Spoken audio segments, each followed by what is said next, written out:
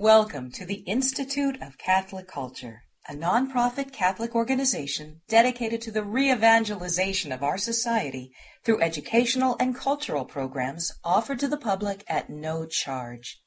This and other presentations, hundreds of hours of audio, are available for free on our website, www.instituteofcatholicculture.org. There you can listen to or download educational programs related to all aspects of our divine faith, and you can review our schedule of upcoming events. We hope you can join us in person.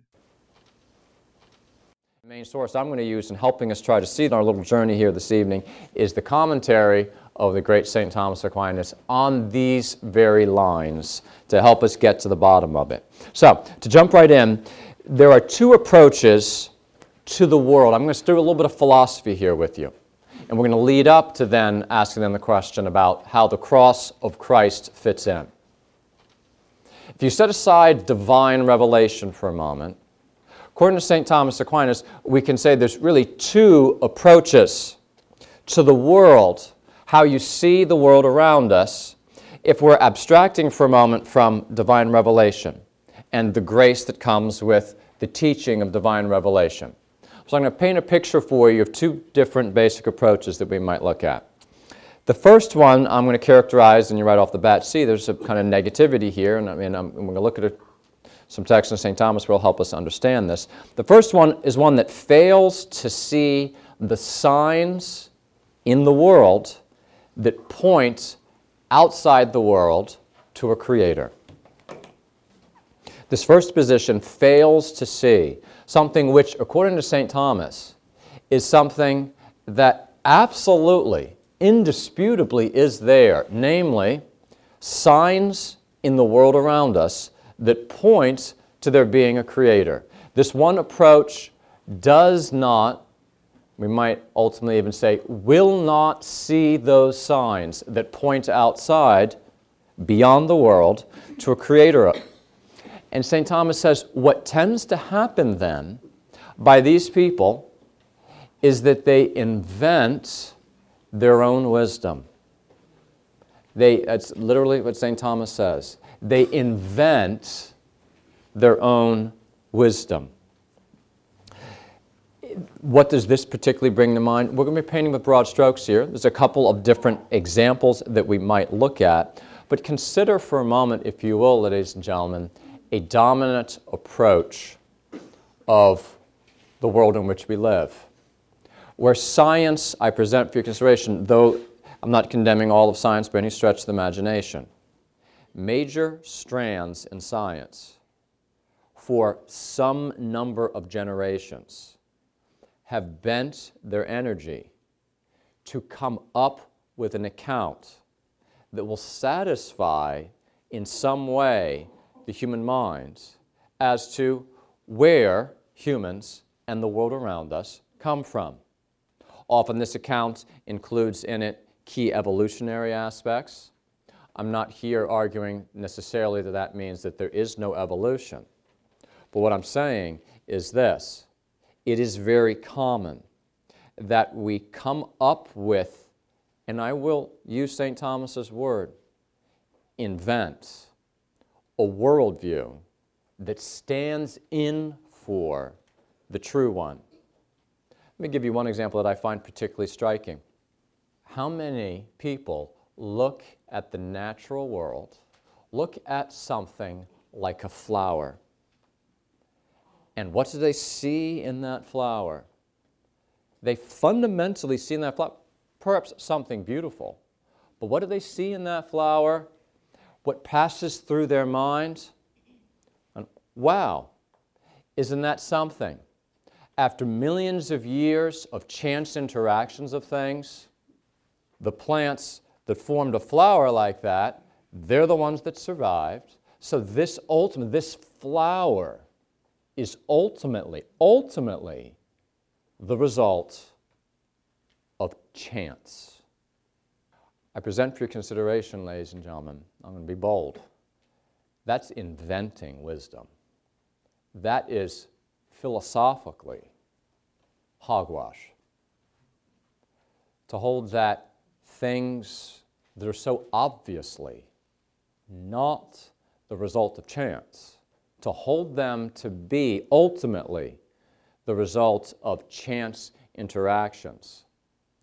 I present to you that whether absolutely consciously or not, that ultimately is the result of humans on a project to invent for themselves an account that will exclude what is the truth of the source of things.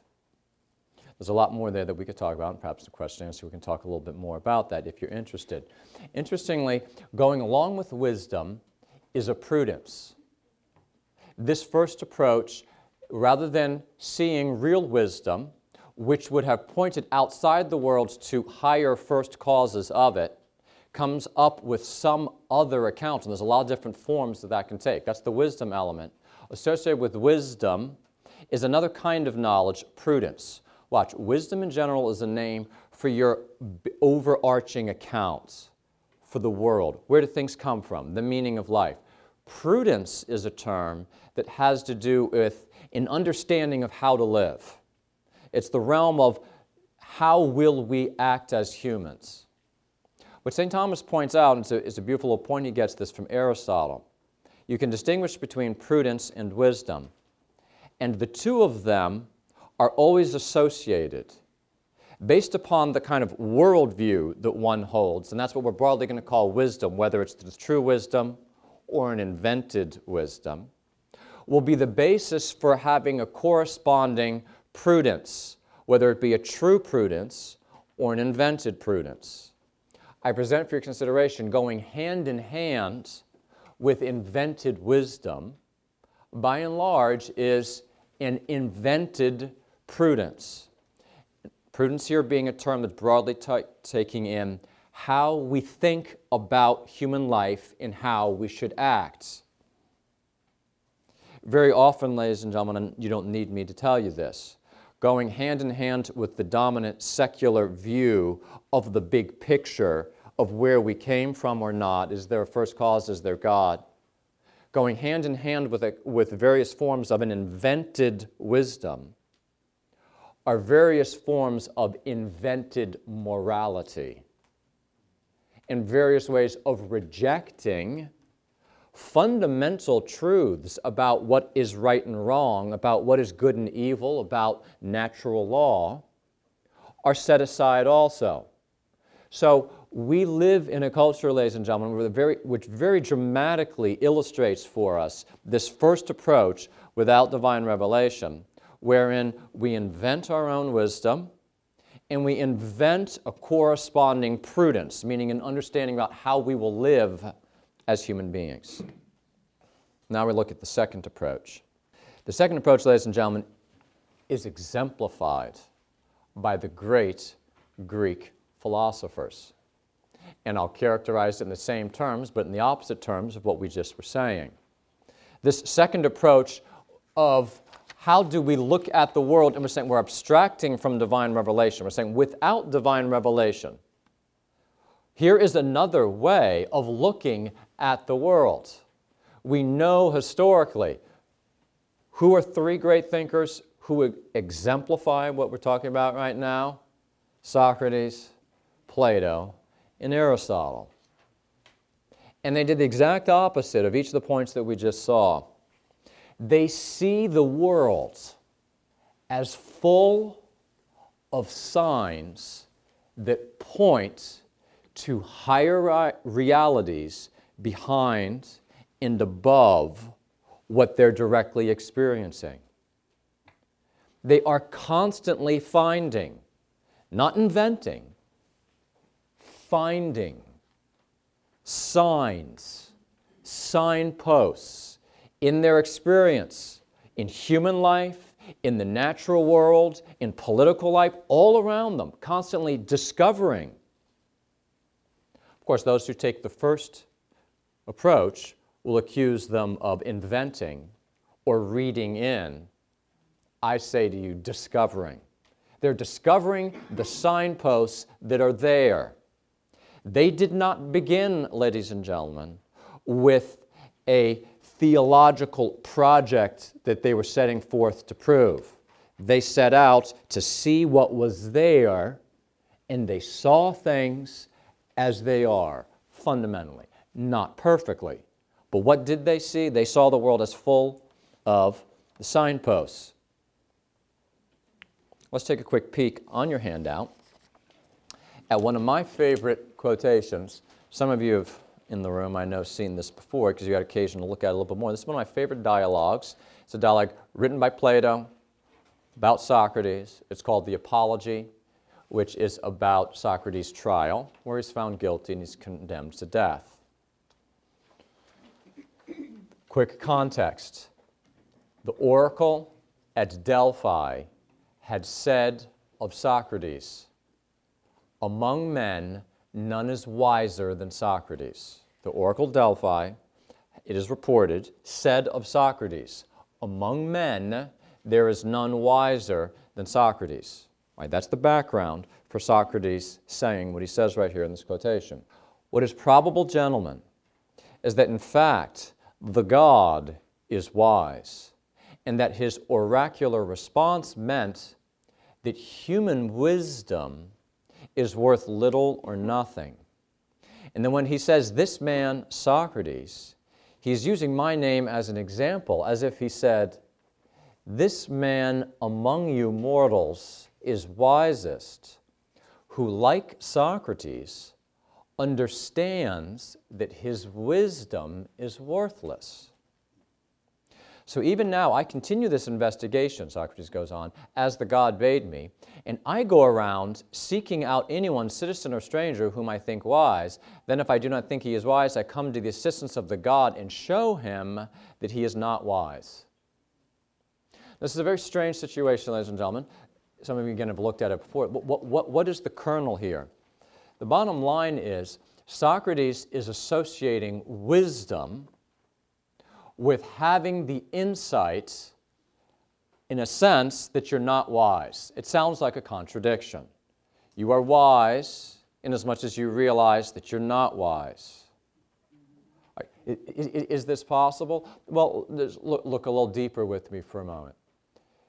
The truly wise man will have seen so clearly how much more there is to know that he does not know, how much greater a wisdom there is to be had that he does not yet have, that he considers what he does have as worthless compared to what he should have and could have.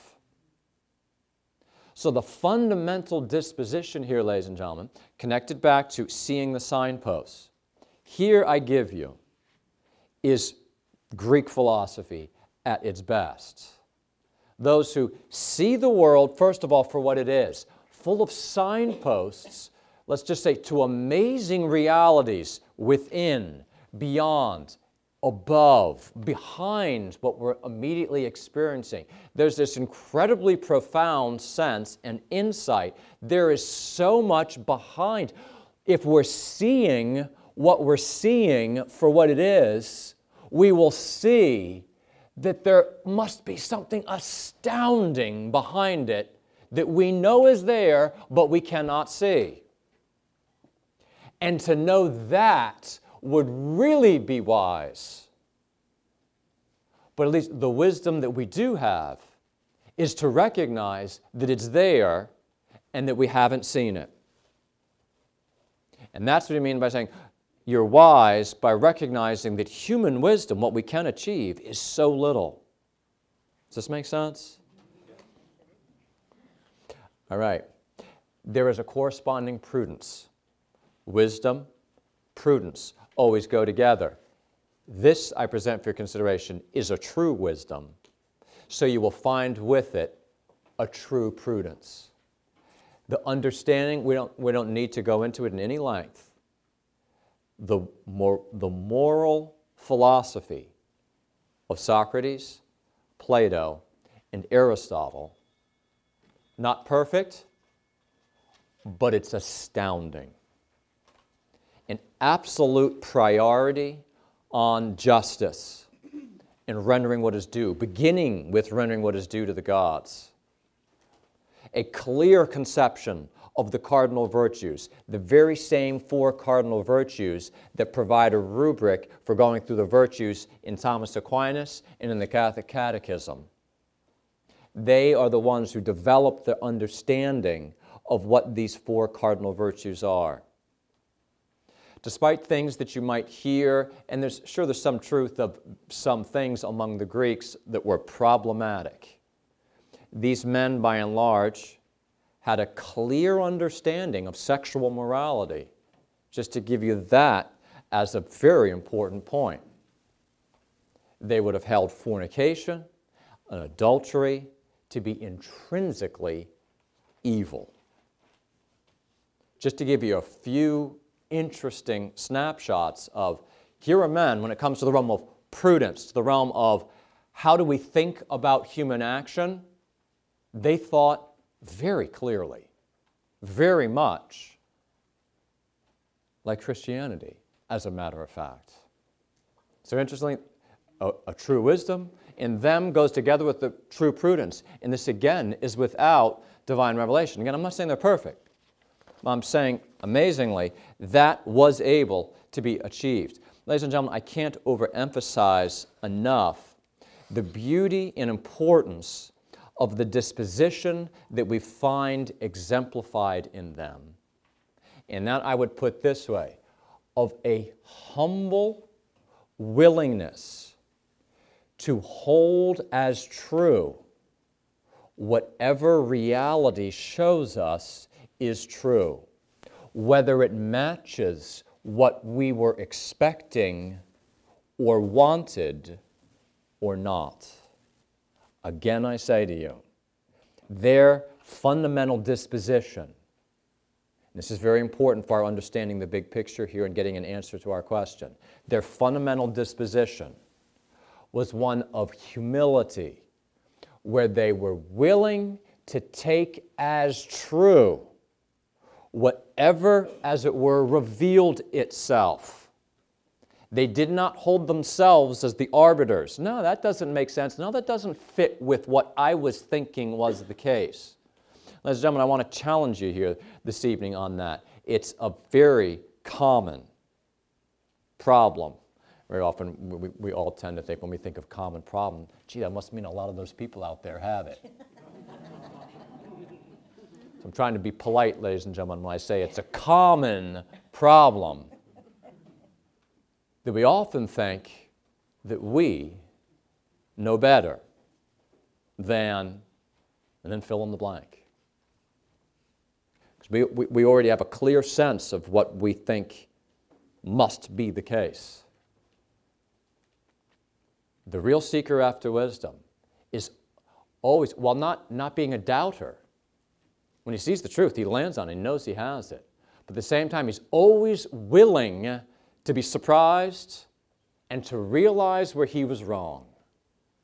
Spiritual masters point this out. These philosophical masters point it out. And it's going to be central to understanding our whole point about the cross.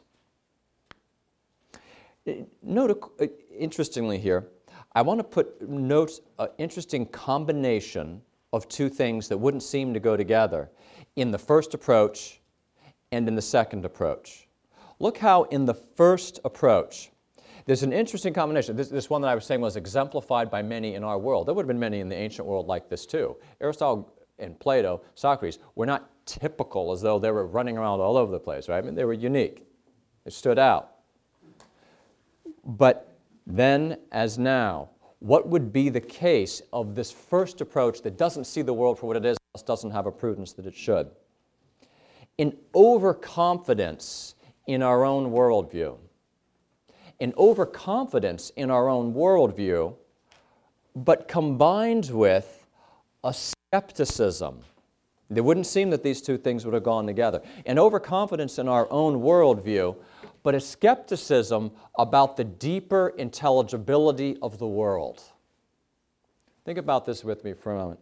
This confidence, and again, I'm not condemning all of modern science when I say this, but a view that is dominant, very common. We've got the account for things.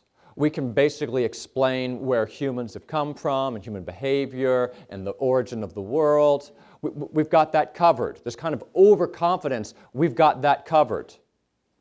But then this deep skepticism that, interestingly, isn't interested to really look more deeply into things and to hold that there are deep, higher truths that we can come to that might be the kind of thing we'd want to contemplate. In general, there's a skepticism about really finding deeper meaning. Great confidence in our worldview. We know where things come from, but a real skepticism about really having deep insights, the type of things that would be worth contemplating, really finding meaning.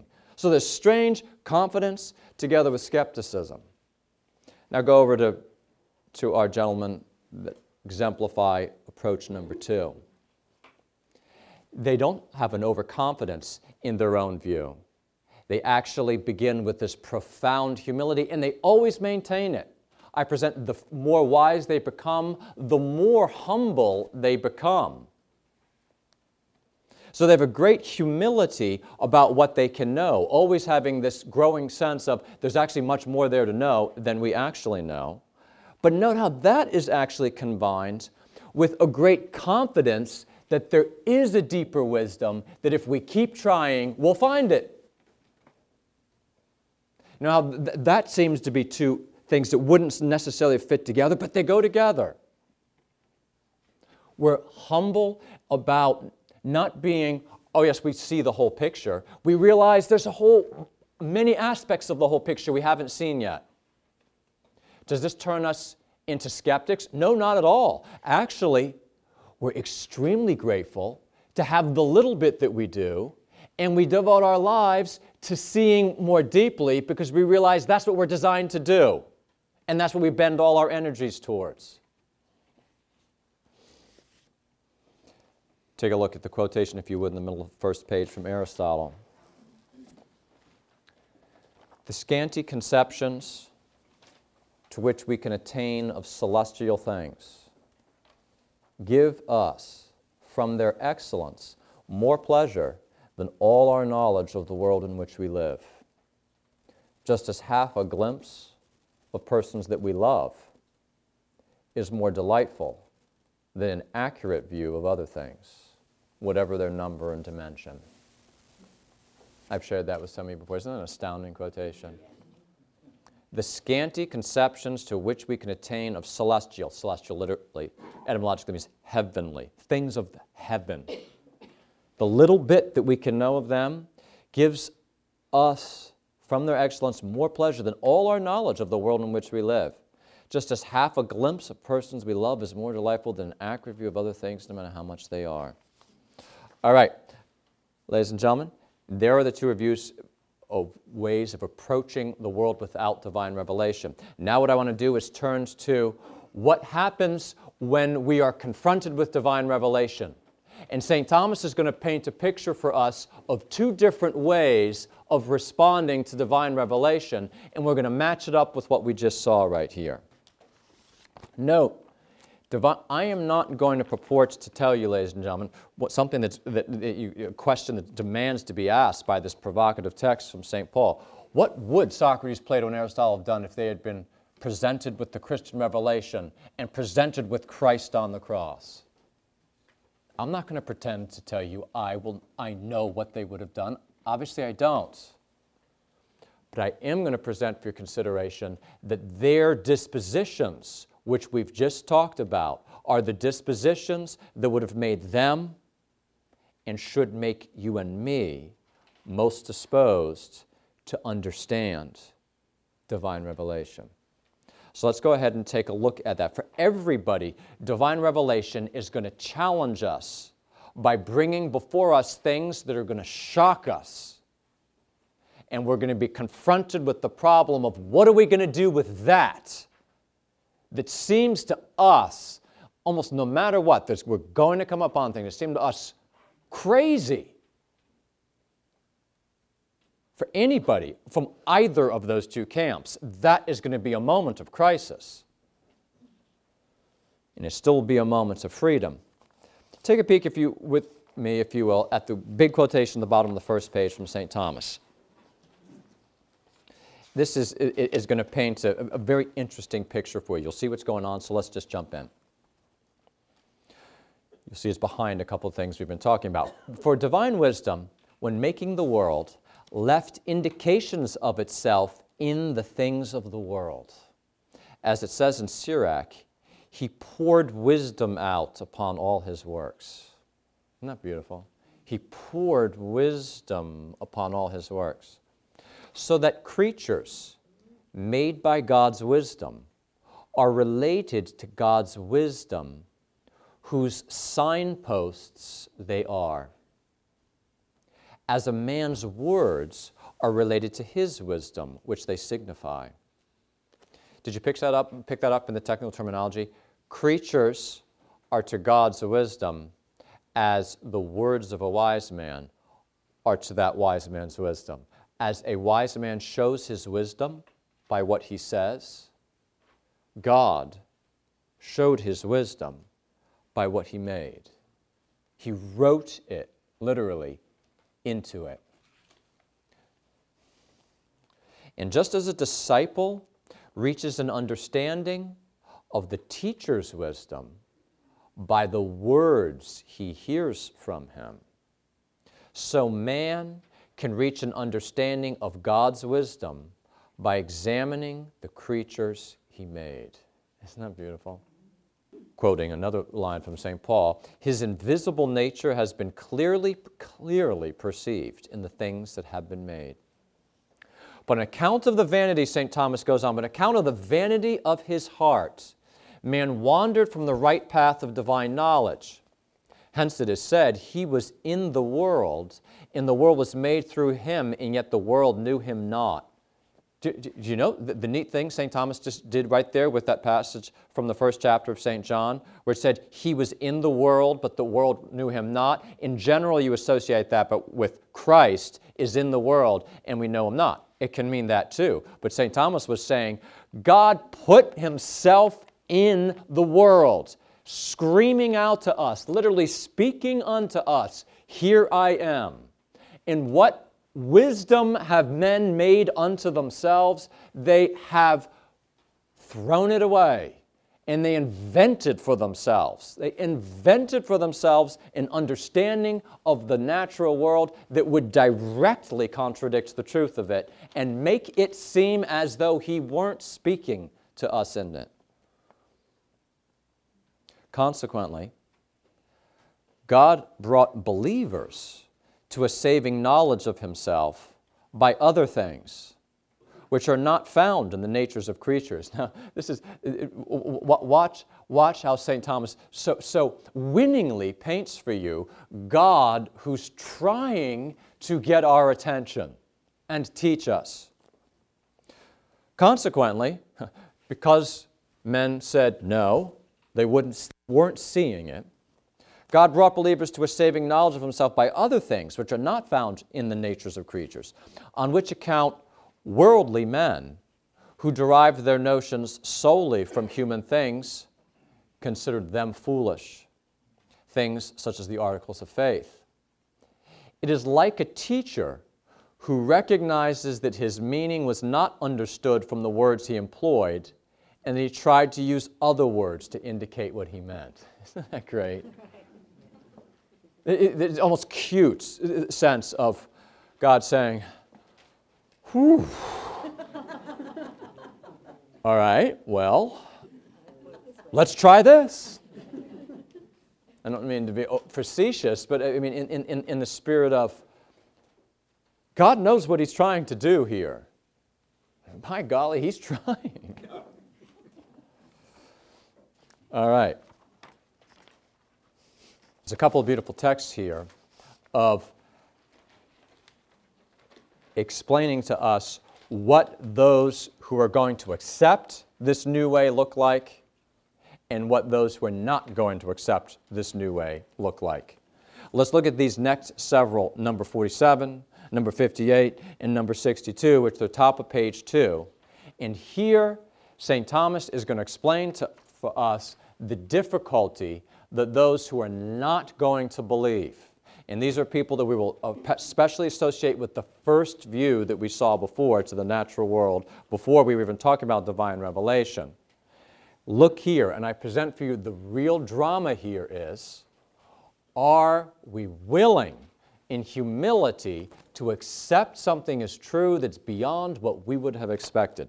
Look at how he first of all has, top of the page, backside there, page 2. Christ's cross appears foolish to them indeed who perish, that is, to unbelievers, who consider themselves wise according to the world. For the preaching of the cross of Christ contains something which to worldly wisdom seems impossible. For example, that God should die, or that the all-powerful should suffer at the hands of violent men. Furthermore, that a person not avoid shame when he can, and other things of this sort, are matters which seem contrary to prudence, the prudence of this world. Now, here's the neat thing. Note how this is dividing up. It's matching up with what we saw before. Note how you see the same disposition that we saw in that first approach, that is one that is not willing to be molded by what's there, but rather is intending, it is too wedded to what our view already is, both as regards wisdom and as regard prudence. Note them both here. It's to this way of thinking, it seems impossible. And you can appreciate this, as well. You can appreciate there is something that seems outlandish about that God should die, or that the all-powerful should suffer at the hands of violent men. Just as regards the wisdom aspect, the big worldview, how could such a thing happen? So our disposition say, well, how could such a thing have been done? Doesn't seem to fit. As regards our prudence, a way of thinking about how people should live, the prudence versus wisdom thing. Furthermore, that a person should not avoid shame when he can, and other things of this sort, are matters which seem contrary to prudence, the prudence of this world. Go on to the second one. Unto the Gentiles foolishness, because it seemed against the nature of human reason, that God should die, and that a just and wise man should voluntarily expose himself to a very shameful death. Finally, our third one.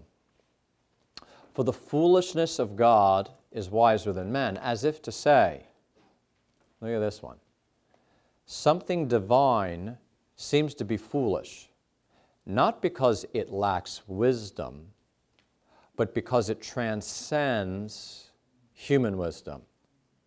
For men are inclined to regard as foolish anything beyond their understanding.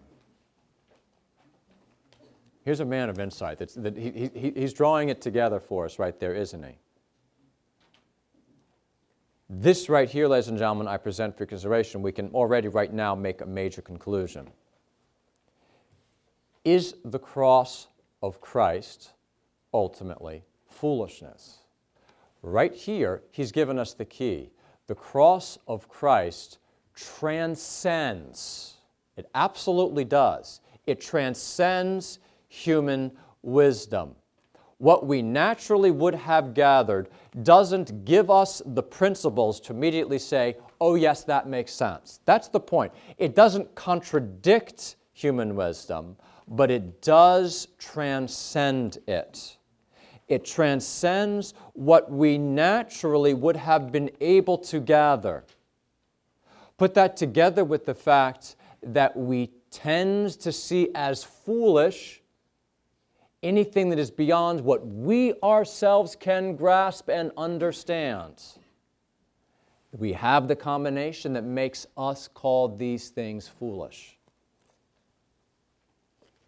I present for your consideration the men of the second type, ladies and gentlemen, are already well disposed to not have that happen. Does Socrates pop into your mind when he says here, men are wont to regard as foolish anything beyond their understanding?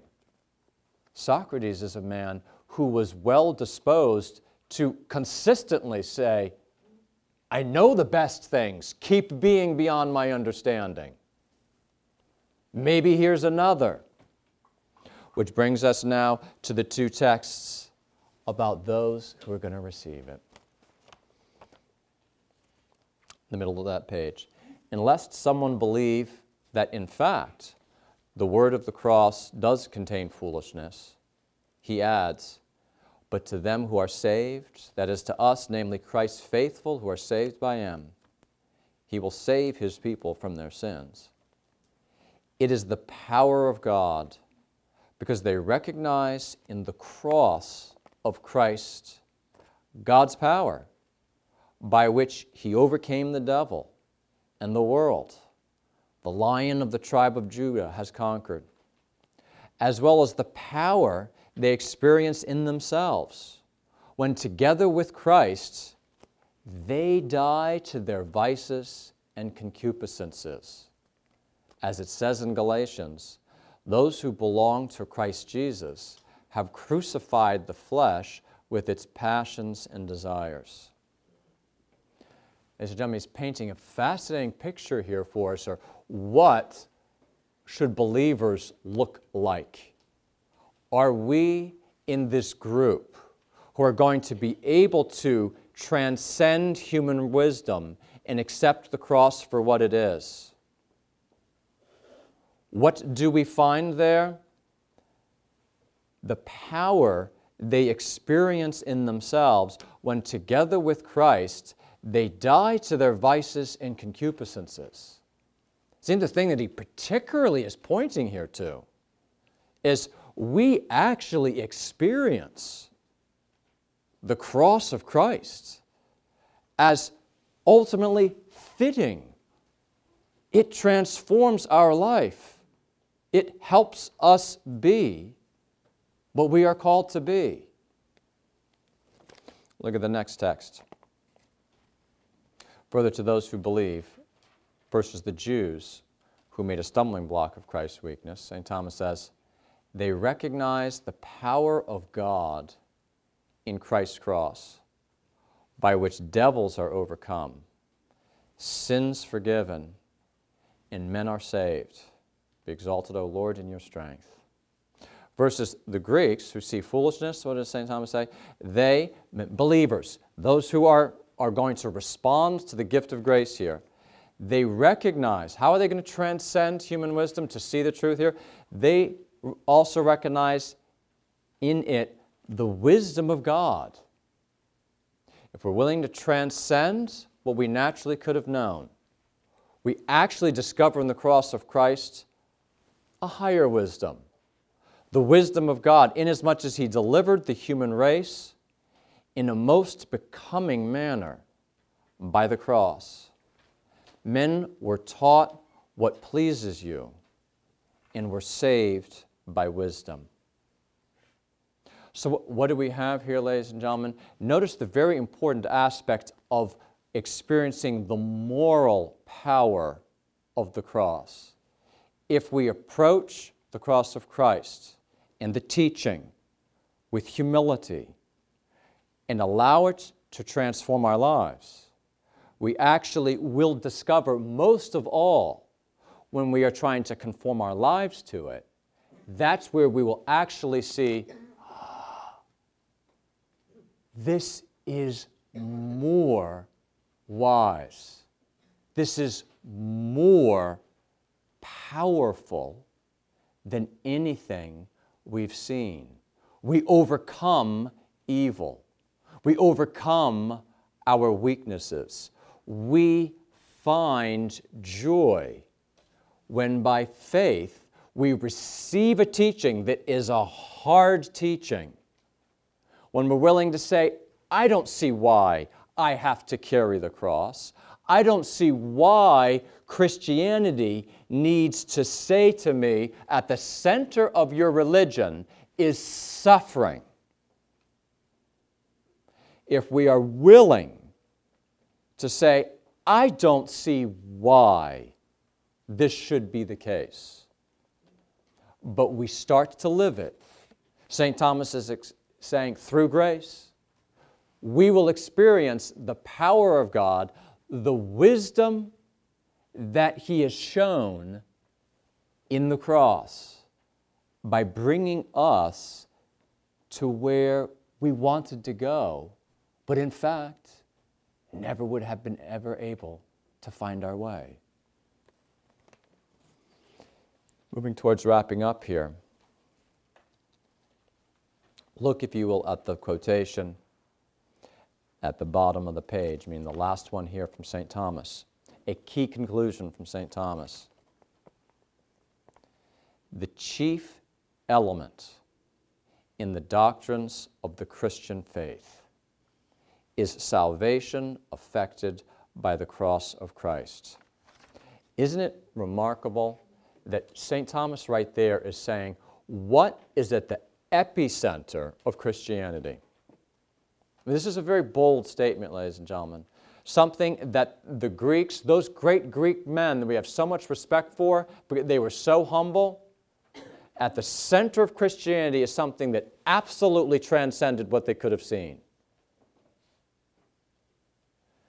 And it's what's on the wall at the back of the room. Not only that someone is dying, but that someone insists that we die too. Says St. Thomas, is the central doctrine of Christianity.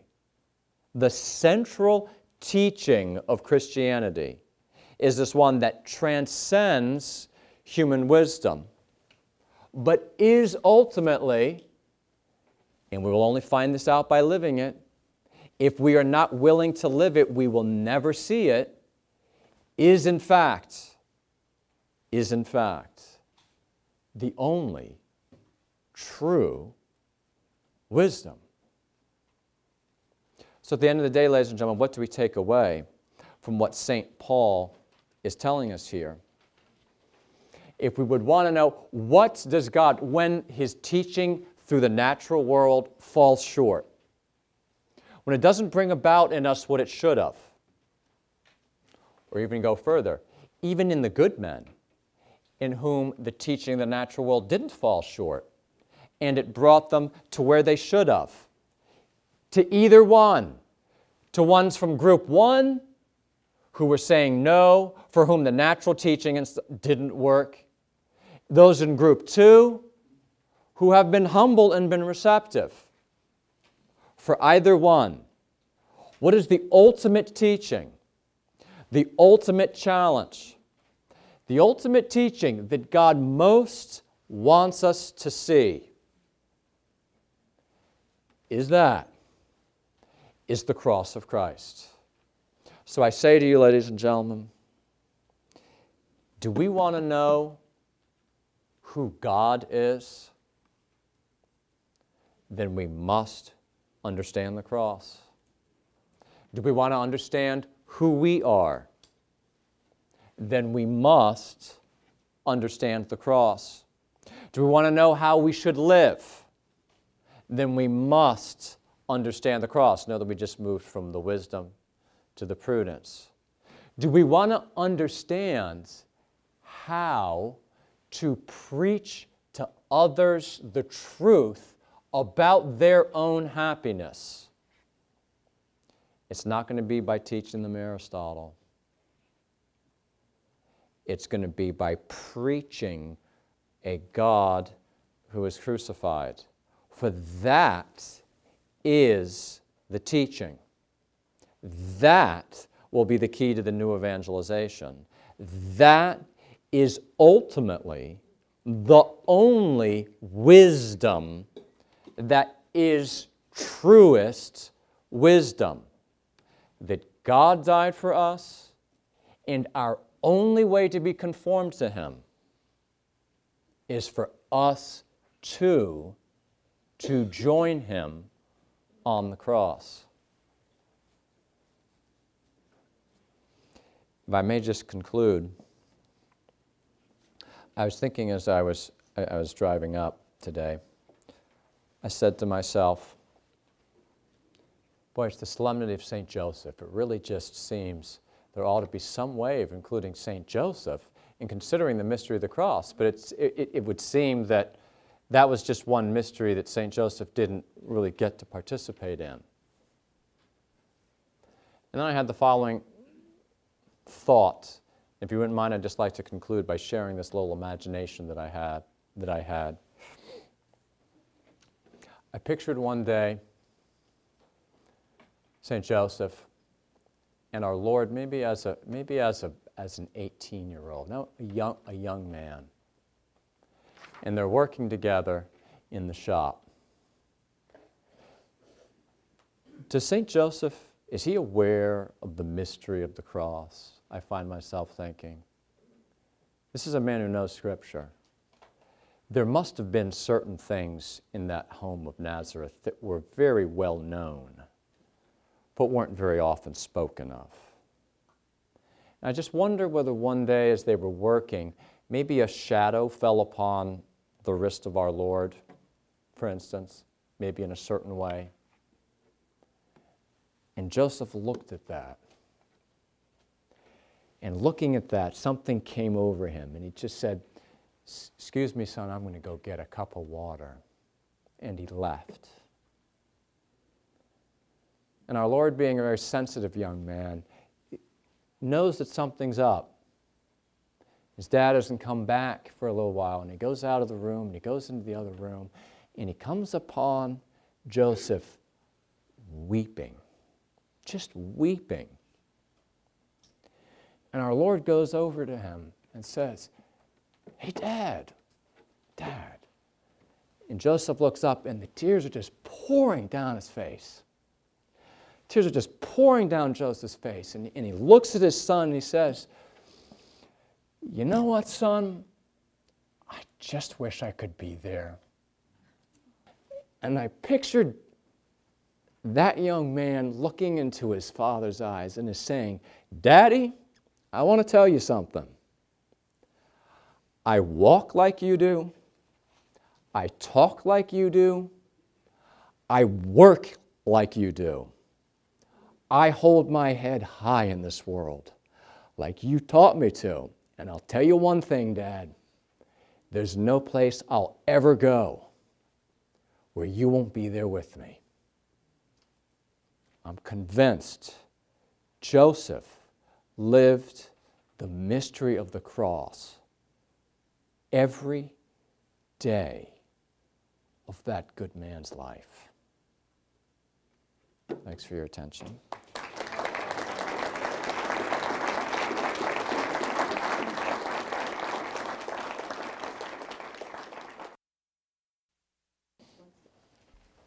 Professor, it would seem to me that Sophocles was a prefigurement of Christ in that he did not seek the poison, he sought to say the truth no matter what. Would you agree? I would say that Socrates is a.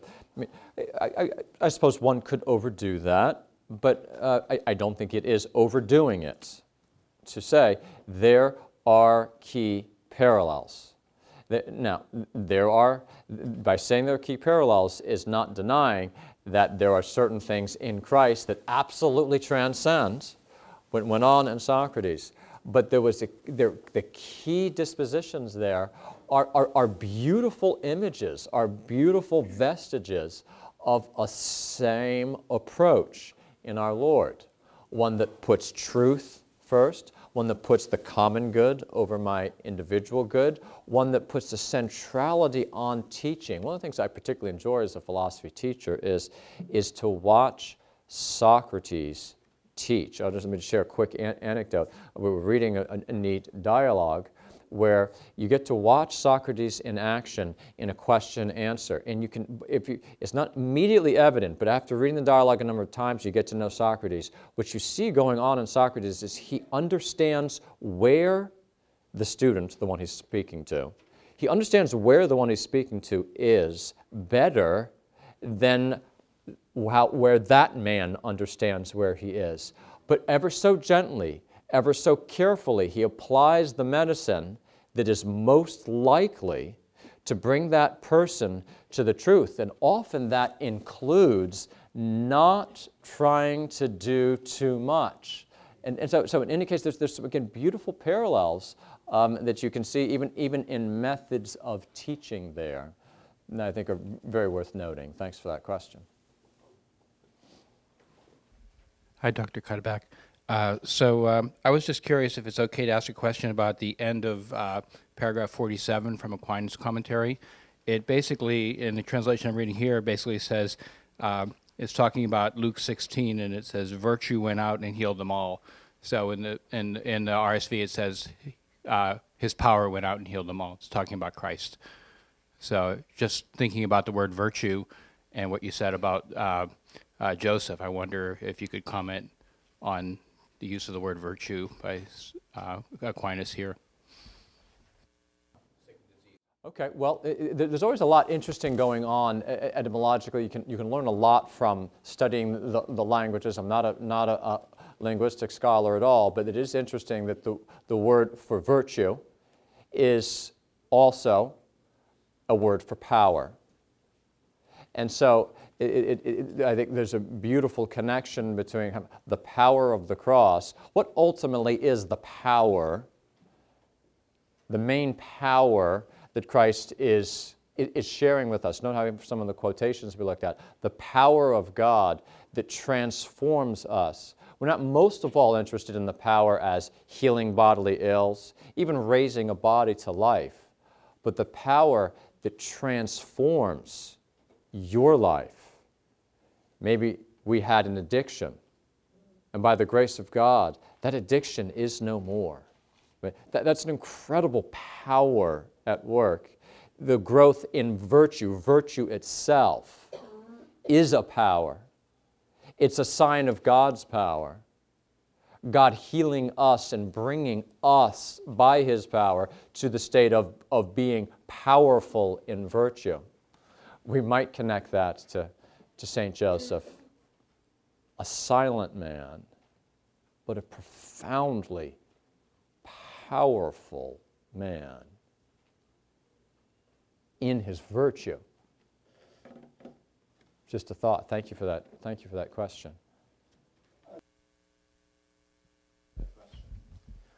Yes, Professor. In your example of invented morality and the rights and wrongs, can you place what is the common occurrence now of relativism? Can you make an association with that inventedness and invented prudence as well, that leading to relativism? That is yes. The case. You are thinking as yes, you are thinking as I want you to be thinking. In other words, what you're seeing is, both on the level of what Aristotle would call speculative knowledge, the wisdom versus prudence. Wisdom, what is our account of the way things are? We are inclined in our, what was the word from St. Thomas of man in his, losing the word, man in his vanity. Man in his vanity, our selfishness, our putting ourselves first. There's a lot of reasons that we might want to deny that there is a God. And so we in our vanity, put ourselves first. We, as one Greek thinker did, a very different kind of Greek thinker, said that man is the measure of things. That's the exact opposite of the ones we're looking at. This is another Greek view. Man is the measure of things. We make ourselves the measure of things as regards the wisdom. We'll say where the world has come from or not. We'll come up with our neat account for this that basically has man be at the center and doesn't challenge us by holding that there is a God who caused us. And then go over to the realm of the prudence. Man will be the measure of things. If man is the measure, then in general my desires end up being the measure. And if my desires are the measure, that's another name for relativism. Because everyone's desires are different. And then you may do whatever you want to do. But we make a theory of it. And we teach it We put it in books and we present it to children and invite them to clarify their own desires and not to judge other people for following their desires. We make a system of it in our vanity rather than accepting what was unto our own happiness that nature demanded of us, that we recognize there is a right and a wrong for our good. Which and that's the beginning. And note how connected that is then to the real powerful one of likewise then rejecting that we have to die to ourselves like unto Christ on the cross to find happiness. But yes, relativism is kind of a central instance of a fabricated prudence. Thank you very much, Dr. Cuddeback. Thank you. We hope you enjoyed this presentation from the Institute of Catholic Culture. If you'd like to learn more about the mission of the Institute and how you may become a part of this important work, please visit our website at www.instituteofcatholicculture.org or call us at 540-635-7155. And may the glory of Christ Church be ever more manifest upon the earth. St. John the Evangelist, pray for us.